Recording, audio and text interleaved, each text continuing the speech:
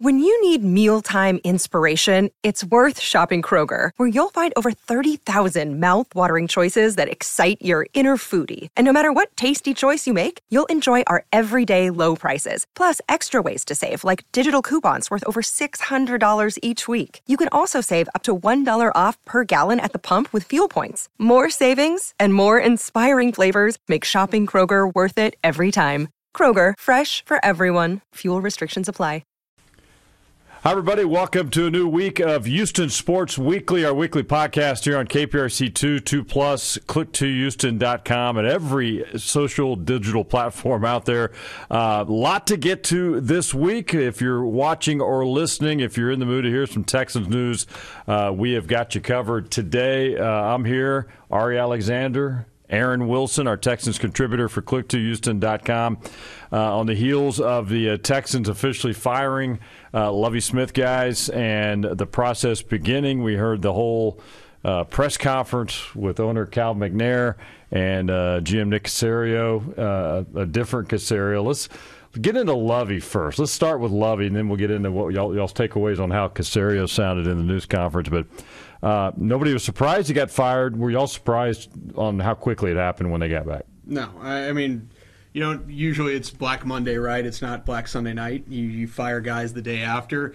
I think that they knew what they wanted to do, want to get it started, get the search going, as Caserio likes to say, get the processes for the program in place or whatever it is that he talks about. The program, yeah. So I think they just wanted to get it done. I don't think they wanted to deal with Lovie anymore. Yeah. And this is a second consecutive failed hire for a caretaker coach, because I think it's more difficult to hire a coach that you want to win than it is to hire a coach that you want to just look after things while you're rebuilding. Yeah. And they have now failed twice. Nick Caserio has now failed twice in a row hiring a coach to just look after things. You don't even need to win. Mm-hmm. You just need to keep it afloat. And he couldn't do that for two straight hires. Right. Yeah. When you don't aim high enough, that's why you get the kind of outcomes they've had. And it's really just not, setting a high standard for the organization. When you do that and you're just thinking, we're going to tread water. We know we can't win right now. Well, who's to say you couldn't have a coach, hire the right coach, and at least you put your program in place, you start working together. If you'd done this a couple of years ago, there have been plenty of good coaches that they've interviewed. They just, because of their demands on the first staff, that they would hire a lot of the staff for David Culley. He made barely any hires. Mm-hmm. With Lovie Smith, he had a little bit more autonomy, but he's 64 years old, and he had been fired by Illinois. It wasn't like, anyone else was giving David Culley or Lovie Smith jobs. And then as you work with Lovie, and you'd already worked with him for 1 year as defense coordinator, but you don't do your homework. You look at what he did with Chicago. He's going to run the same scheme that he ran as defense coordinator. That's not changing. At 64, you don't change.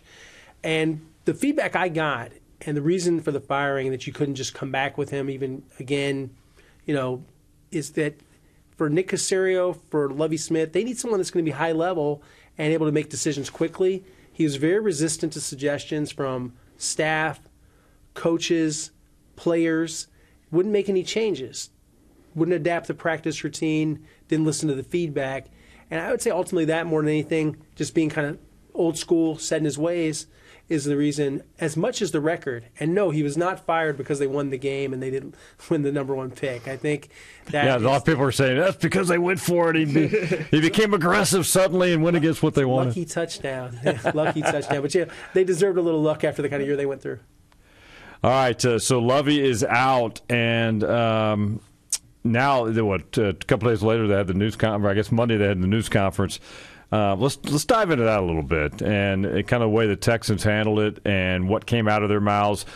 Cal McNair was there. Hannah was in the crowd in the auditorium there at NRG Stadium. Cal read his statement, and I emphasize read his statement, and then Caserio got up there for 15, 20 minutes, whatever it was. Takeaways first from Cal McNair. He spoke for a couple of minutes, and what stood out to me was him saying he's going to be more involved in this process. What do you guys read from that? Will he really be that involved? Nah. I don't have a whole lot of faith in how deep dive decision making Cal McNair does. So I don't know how much involvement he's really going to have, or just sort of a last-second say-so. The whole point of being an owner for a guy like Cal McNair is that he can override decisions. I don't think he's the one going in there and doing all the background research on Jonathan Gannon and all the background research on these guys. That's Nick Casario's job, and then he can kind of go yes, no. I don't really believe that he's going to be quote-unquote more involved. I think he's going to be doing the same job of making the final call and writing his name on the check. So I don't see it that way. Maybe just being informed more, maybe than he had been. I mean, I don't know. Making Nick Casario text him more updates. I don't know what that means. I just don't see him like doing more steps. Other than just maybe you're right. It's like, hey Nick, tell me more details than you told me. At least it sounded good coming out of his mouth. Sure. Whether it actually means he'll be really more involved or not, but. What do you think, Aaron? I think it's a more involved Cal McNair? Do we read much into that? I think a little bit. I think that it's going to be one of those situations where there's not as much autonomy, that's my understanding, that Nick had in the past to just quarterback it. Obviously, last year, Jack Easterby had an influence on it too, and that's why they were on the goal line with Josh McCown before moving on and doing what they did with Lovie Smith, which is basically a compromise after no one could agree on that in the league. They got pushed back. And there were other owners contacting Cal. That was one of the reasons that didn't happen. But yes, I expect him. It's going to be his hire. I think Nick Casario will get to make a recommendation. It's not only going to be Nick's decision. It's going to be what Cal thinks, what his family thinks. Hannah, Janice is best for the Texans. He's going to be very involved. People are saying, okay, Hannah's around a lot. Let's talk about that. How involved is she right now? How much is Cal leaning on her? Not for football knowledge, I'm not saying that, but just for her perspective and her opinion. How much is she saying, and maybe Cal's listening to, and the influence she has on him? I think she's very influential. She's very smart. She's very much informed and in on all of these things. She's not the owner, but she's the owner's wife, and she's the vice president of their charitable foundation. Yeah, she's very important to everything the organization's doing on and off the field. Yeah, I would never underestimate her role and how influential she is. And her role is to support her husband, support the team. But, yeah, she's been around it a long enough time that she has some perspectives. And I would say also a big thing for her is good judge of people. Just taking the measure of somebody, what are they about? What do you think of this person? And she's, because, by being Cal's wife, in on these conversations. So, yeah, a lot of it, you see these situations like Jimmy Haslam and Dee Haslam. Dee Haslam's really involved. She's very important to all the decisions they make in Cleveland. And with, Janice McNair being a co-founder, but, being someone removed from it now, being up there, and Cal being the guy that's in control. Yeah, Hannah's important. All right, this is Houston Sports Weekly alongside Aaron Wilson, our Texans contributor for ClickToHouston.com, Randy McElvoy, and Ari Alexander with you. Coming up in a few minutes, we'll hear from Nick Casario, some of his extended comments he made in the press conference on Monday, and you'll hear exactly what he had to say. Let's talk, the three of us, so let's talk about Casario. And sounded like a real humbled guy when he spoke Monday. Not the typical, was it the word salad? That's not even my word anymore. Yeah. I got people in press conferences telling him out for it. Salad. Yeah. But it was a different presentation, if you will, from Casario. Whether he was instructed to come across that way, if it's sincere, what do you guys think? What came out of his mouth Monday at the news conference? I thought that you did see a almost like apologetic tone. He didn't say I'm sorry, but it came off like, hey, I'm really sorry that this organization, that we haven't done well enough. And the biggest message he wanted to get across was accountability. Yeah. Very humbled. It wasn't swaggy Nick Casario. He seemed uneasy, a bit nervous, and upset. And from what I'm hearing from what he's like behind the scenes, sincerely very disappointed in himself and the whole organization that they haven't made more progress. Because he has his hands all over this. Were they supposed to make more progress? The roster and everything. Debatable, but they haven't made more progress. And I think that's one of the issues, Randy, because here they are, and you're heading to year 3. You've got a 6-year contract. You've got job security, despite what many think after the press conference. He's going to have this year. He's not going to be all of a sudden, they pull the carpet out from under him. He's going to be the guy, but he's going to have to show progress this year. Otherwise, there could be a new general manager in the next year or two. He's going to have to take a step forward. I think he was acknowledging how bad it is. I don't have a problem with that. The only thing, too, is just so you're not doing a grade the press conference thing, but when you get up there, everyone's watching. They're looking for nuances. And when 5 times you say, if the coach that comes in here doesn't think that I should be, and you're hinting at, like, I'll step down. Yeah, I was going to ask you guys about that. With a rookie coach, and they all of a sudden they get to pick their GM they're going to work with. Very few guys get to do that. Right. Kyle Shanahan did with John Lynch. There aren't a lot of guys. Sean Payton probably will get to do that if he gets a job. We're hearing now that he is going to be on the interview list. I don't expect that to happen for the Texans to make a trade with the Saints and Sean, but I think, why not talk to Sean Payton? He's a great coach, so you talk to Sean too. The biggest thing with any of these deals is you want to try to go after the best possible people, but my takeaway on Nick is he's much safer and he still has a lot of juice. It was just one of those things where that press conference didn't really run right for him, and what anybody will tell you in public relations or press, you want to project strength when you're the leader. And when he did that, you're almost punching yourself too much. You got to really, it's fine to be accountable and disappointed in all those words, but when you start talking about, well, maybe I'll be out, how does that help?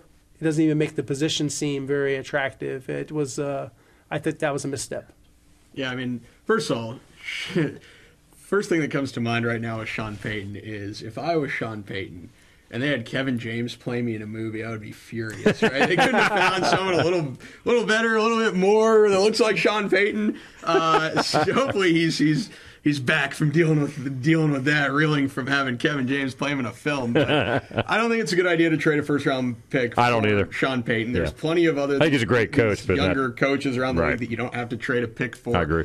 I thought Nick Caserio came off like a guy who sort of failed for the first time in his life. It's almost, he worked for the Patriots for a long time. The Patriots have Bill Belichick, who's arguably the greatest coach of all time, put together this winning team forever and ever. They're always good, and they never fail. And then he comes to Houston, and he's this guy who I think that Nick Caserio thinks that he's brilliant. And he thought that whatever he did for New England would carry over. And it didn't. And for 2 years now, not only did it not carry over, he is failing spectacularly. Like, he's not just failing normally, he's failing in an interesting way. And he's kind of realizing, I'm not winning this time. Yeah. And so I'm trying to imagine him, like, with all this going down, him and what he said the other day, him in his office with the lights closed, just talking to himself, like, trying to talk himself out of what happened. My old friend exactly. In the background. No, it was interesting. And again, after the break, we're going to hear from Nick Caserio as well. And we'll talk a little bit as well, guys, as now they've got to find that coach. And we'll briefly go through who's on the list right now as of this taping of this podcast. And also with that number 2 pick, gut feelings on what direction they may go towards in the draft coming up in April. But again, all that's coming up as well.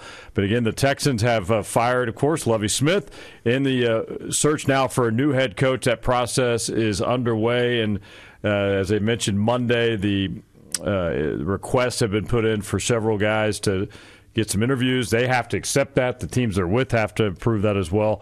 And we'll see. I'm interested to see if D'Amico Ryans actually follows through, and will he actually say, okay, I'll talk to you, and see if that happens or not. But anyway, we're going to take a quick break here on Houston Sports Weekly. When we come back, we'll chat about those things, and also we'll listen into some more of the conversation and the comments from GM Nick Caserio on Monday. When Houston Sports Weekly returns, we will be right back. Check it out. Back in a couple minutes.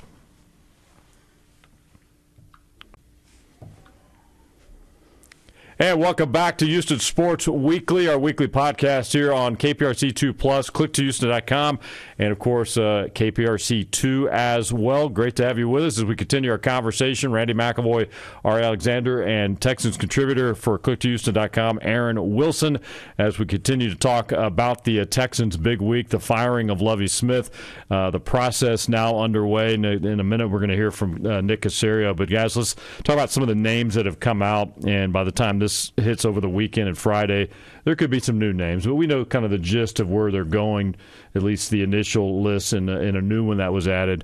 Names that are standing out to you guys out of this early list. Anybody really stick out to you? The leader, Jonathan Gann, who interviewed twice, the Philadelphia Eagles defense coordinator.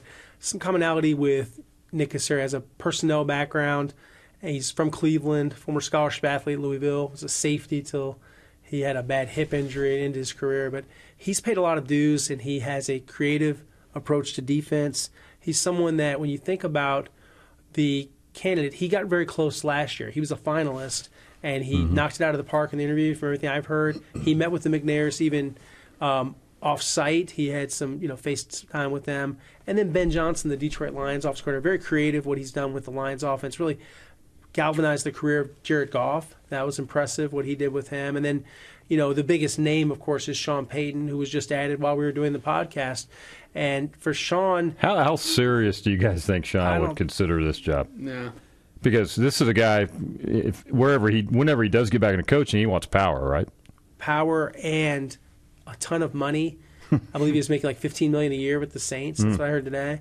So it's going to be expensive. Not that money's really an object. You have a huge operating fund, and the McNairs are certainly not poor. I would say that financially isn't the problem. It's the draft capital. And, when you think about the Saints and Mickey Loomis, their GM, they'll ask for a lot because you look at comparable trades. Bill Belichick's trade from the Jets to the Patriots before he was even what he is now. Bill Parcells, all these guys, when you think about coach trades, they're expensive. And is it worth it when you can get other candidates? I think they go up and coming. This is just another person to talk to. It makes sense to have the talk, but I would expect it to be an up-and-comer, like one of these guys I mentioned. I think they're the top two candidates, Johnson and Gannon, and I give Gannon a slight lead right now. Are anybody else on this early list that you're intrigued by? Or? I think it's more about this time finally hiring a coach that you want to win, because as bad as the Texans are in so many categories, I don't think they're as far off in the AFC South as people might think because the rest of the division is so bad. The Titans, who physically dominated the Texans for the past few years, do not look good. They have an issue at quarterback there. They've got less depth at a lot of other positions. They have Derrick Henry still, but other than that, there are not a lot of places where the Titans are that much better than the Texans are. The Jaguars, had their hot little run at the end of the year, but the Texans, even when they're bad, have been dominating the Jaguars for years. And then the Colts are worse right now. They might have more holes than the Texans do overall. So you could conceivably win and or compete in this division as soon as next year. Like, the Texans roster is bad. It can happen fast. But it's not that bad. Like, there are some spots where they have some good players and they have all these picks. They could quick turn around, kind of like the Jags did toward the end of this season if you have the right coach. Urban Meyer was the absolute wrong coach, and Doug Peterson is a professional and knows what to do and put it together quickly. That's the kind of guy you get. I like Ben Johnson just because of this. I used to be a Colts fan back when they had Peyton Manning and Andrew Luck. Now, Andrew Luck retired. I kind of stopped paying attention, and now I cheer for myself to win money in gambling and daily fantasy. And when it comes to that, I watch the Lions. Like, I've never cared about the Lions in my life. They're fun. They are fun to watch. I like Ben Johnson. I like the way they run the offense. But would there be concern, like, okay, is this guy a one-hit wonder kind of guy, or do you need somebody who's done it, the track record's a little longer? I think it wouldn't be a concern. You want to think about, is he like the next Sean McVay? That's what you want to try to find out. Is he that good? Is he that much of a whiz kid? He's 36 years old. He's very young. There's a connection, actually, to the Texans that he has from college football. And he's a walk-on quarterback at North Carolina, and Ronnie McGill was the running back for the Tar Heels. He's their director of pro personnel, so he does have some connections here. We'll see. I think that he's someone to take very seriously in this pursuit of the new head coach. All right, they're going to continue, I would imagine, adding names, and this is all the virtual conversations, right? Because is it after the wild card weekend? If Cal said, if I understand after right, the 7th, they can start meeting face to face, fly right? people in, and you can have in-persons, and then you can have second interviews at some point, depending on if they're still in the playoffs. What I would say you'll see now is just they'll complete Zooms with several candidates. Real quick, 30 seconds or less. D'Amico Ryans, I know they have interest. Fans would love him. Right. Do you think he's going to have interest in this job? Right. He does. The latest that I'm hearing is that he hasn't committed, but that he is leaning toward taking the interview. Why not take the interview? Yeah. But this is not his first choice. And, of course, there was that lawsuit, but that won't be the major reason why. It's just something what he's been on the fence with and wrestled with, and he's told those close to him that he was opposed to in the past. Now they've got the request in. It won't surprise me if he at least does the interview, but I don't think he'll be the next Texans head coach. All right. That is the latest on the coaching list right now. Again, it could grow as they continue to look at potential candidates. All right, as we told you a few minutes ago, we were talking about Nick Caserio and Cal McNair having the news conference on Monday. We're going to listen in now to some extended sound from Caserio. You will hear, if you haven't heard it yet, kind of for yourself, the way he came across as he moves forward in this process. Many believe he's lucky to still have this job as GM, but right now he has the confidence from the ownership, Cal McNair and Hannah McNair as well. Let's listen in now to a little bit of the conversation from GM Nick Caserio.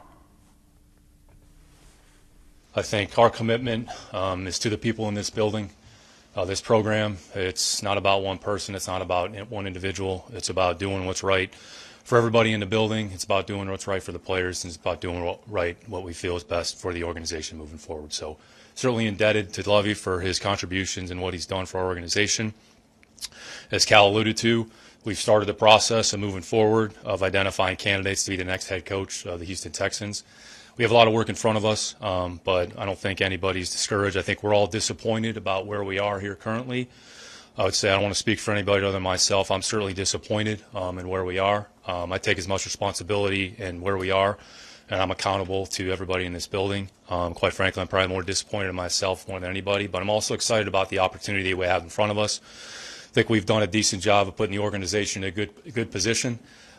With our team, we didn't get the results on the field that we all would have hoped for and that we all would have wanted, that we all would have expected. But I think we have an opportunity here to move forward as we turn the page. We've positioned ourselves fairly well from a draft capital standpoint. We'll have pretty adequate salary cap space. So in the end, it's about making the right decisions, it's about making the best decisions, and it's about making the decisions that we feel are best, for our team and organization. And that's my commitment to ownership. I'm appreciative of their support and the resources that they're willing to provide. And as Cal mentioned, I would say the only way to get better and improve is to look at all facets of your process and operation. And we're doing that not only on a football operation standpoint, we're going to do it on a coaching process standpoint. We've already talked about implementing some different, I would say, techniques and tactics that we feel can help us, and relying on, I would say, more members and people in the organization, making a more inclusive process and not just make it about one individual or one person. So we're trying to be proactive. We're trying to make decisions that we feel make the most sense, and we're trying to, I would say, make adjustments and modifications, because the only way you can improve your situation is to acknowledge where there may be some deficiencies, but also to recognize where there may be some strengths and where there may be some areas that we can improve our process. So that's what we're committed to doing. That's where our commitment is to the people that are here in this building. I think including maybe more voices, more people, utilizing the resources that we have in the building, utilizing our resources throughout the league, using some of the data and information that, might be more available. And I would just say, candidly, me allowing other people to be a part of that process, because we trust the people that are in the building. I think that's my responsibility to everybody that's here. So, again, we have an opportunity to get it right, and that's what we're fixated on doing, is try to get it right. And the only way to improve is to find ways to improve, and you have to be committed to making those improvements. Now, does it automatically mean it's going to end in the results that we all want, that we're going to be 17-0 next season? I don't think that's realistic, but I think what we want to see is progress in as many areas as possible. I would say we've made progress in some areas. There's other areas we have to continue to make progress, but as far as the process in and of itself, I think we're going through that. We're talking about it on a regular basis. We've had multiple conversations about it today. Don't want to necessarily get into the depth and the detail about it, but I would say utilizing resources that are readily available to us that maybe, quite frankly, we haven't done as productive a job using previously. All right, so that was GM Nick Caserio on Monday at NRG Stadium, talking for probably 15 or 20 minutes. Cal McNair's comments were real brief, but Caserio really covered everything, and he was open to all the questions. So we will wait and see on the coaching situation. Real quick, guys, we've got a little less than 2 minutes. Right now, number 2 pick, surefire quarterback. You think they're going with that pick, or could things develop and change a little bit between now and April? I think they'll probably go with a quarterback, and I think Bryce Young, despite some concerns about his size, I think they're going to get comfortable during the scouting process with him and go with him instead of C.J. Stroud. And we talked on the last podcast a little bit about C.J. and why representation might matter. He is represented by Deshaun Watson's agent, David Mulligetta. It got bumpy, to say the least, between the Texans and Deshaun, and David. So, yeah, I would imagine Bryce will be the guy, and watch for the Bears to go defense and go with Will Anderson. I don't think they're going to be a wild card where you trade back, and I don't think they have to trade up to be sure that they get the quarterback. Any concerns of any other teams trying to if they do, jump up? It's not the end of the world. This isn't Peyton Manning, and no one really – generally you don't move up for that kind of guy, especially when he's barely 6 foot, he's 194 pounds, and he's not going to even run that fast to 40. He's going to run probably a 4.7. What he is, he's a guy that's really gifted in the pocket, throws a really good football, and he's a winner. And you know, people thought Jalen Hurts was a little short. That's worked out okay. Yeah. I think you got to like that guy. All right, what do you think? I mean, I think you got to go all in on Bryce Young. I wouldn't mind the split between him and C.J. Stroud, but as Aaron mentioned, I do think there are some concerns. And I know when we talked in our roundtable, guys were like, how are you going to let an agent decide that relationships matter in sports? It does. Those are real it concerns. does. Carries a lot of weight. They might not want to deal with certain people. That's how it works. And so I think you go all in on Bryce Young. If you want people to come back to the stadium, and I think that's the biggest thing that Texans owners, Hannah McNair and Janice McNair want, people's butts in seats. Bryce Young and/or some young, exciting quarterback got to win the fans back. Gets the butts in the seats. Drafting some high-level defensive tackle to be good 4 years later does not. Yeah. All right, so what a week it has been for the Houston Texans.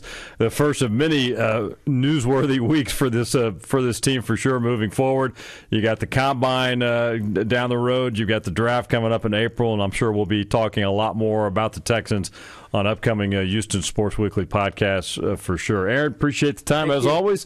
I know you'll be popping on quite a bit with us as well here, Sports Sunday, everything we do. Great work. Appreciate it, man. Appreciate it. All right, for Aaron Wilson, Art Alexander, I'm Randy McAvoy. We'll wrap it up now on Houston Sports Weekly. Thanks for watching. Thanks for listening. And as always, we'll do it again next week. KPRC2 Plus, click to Houston.com and KPRC2. Have a great week, everybody.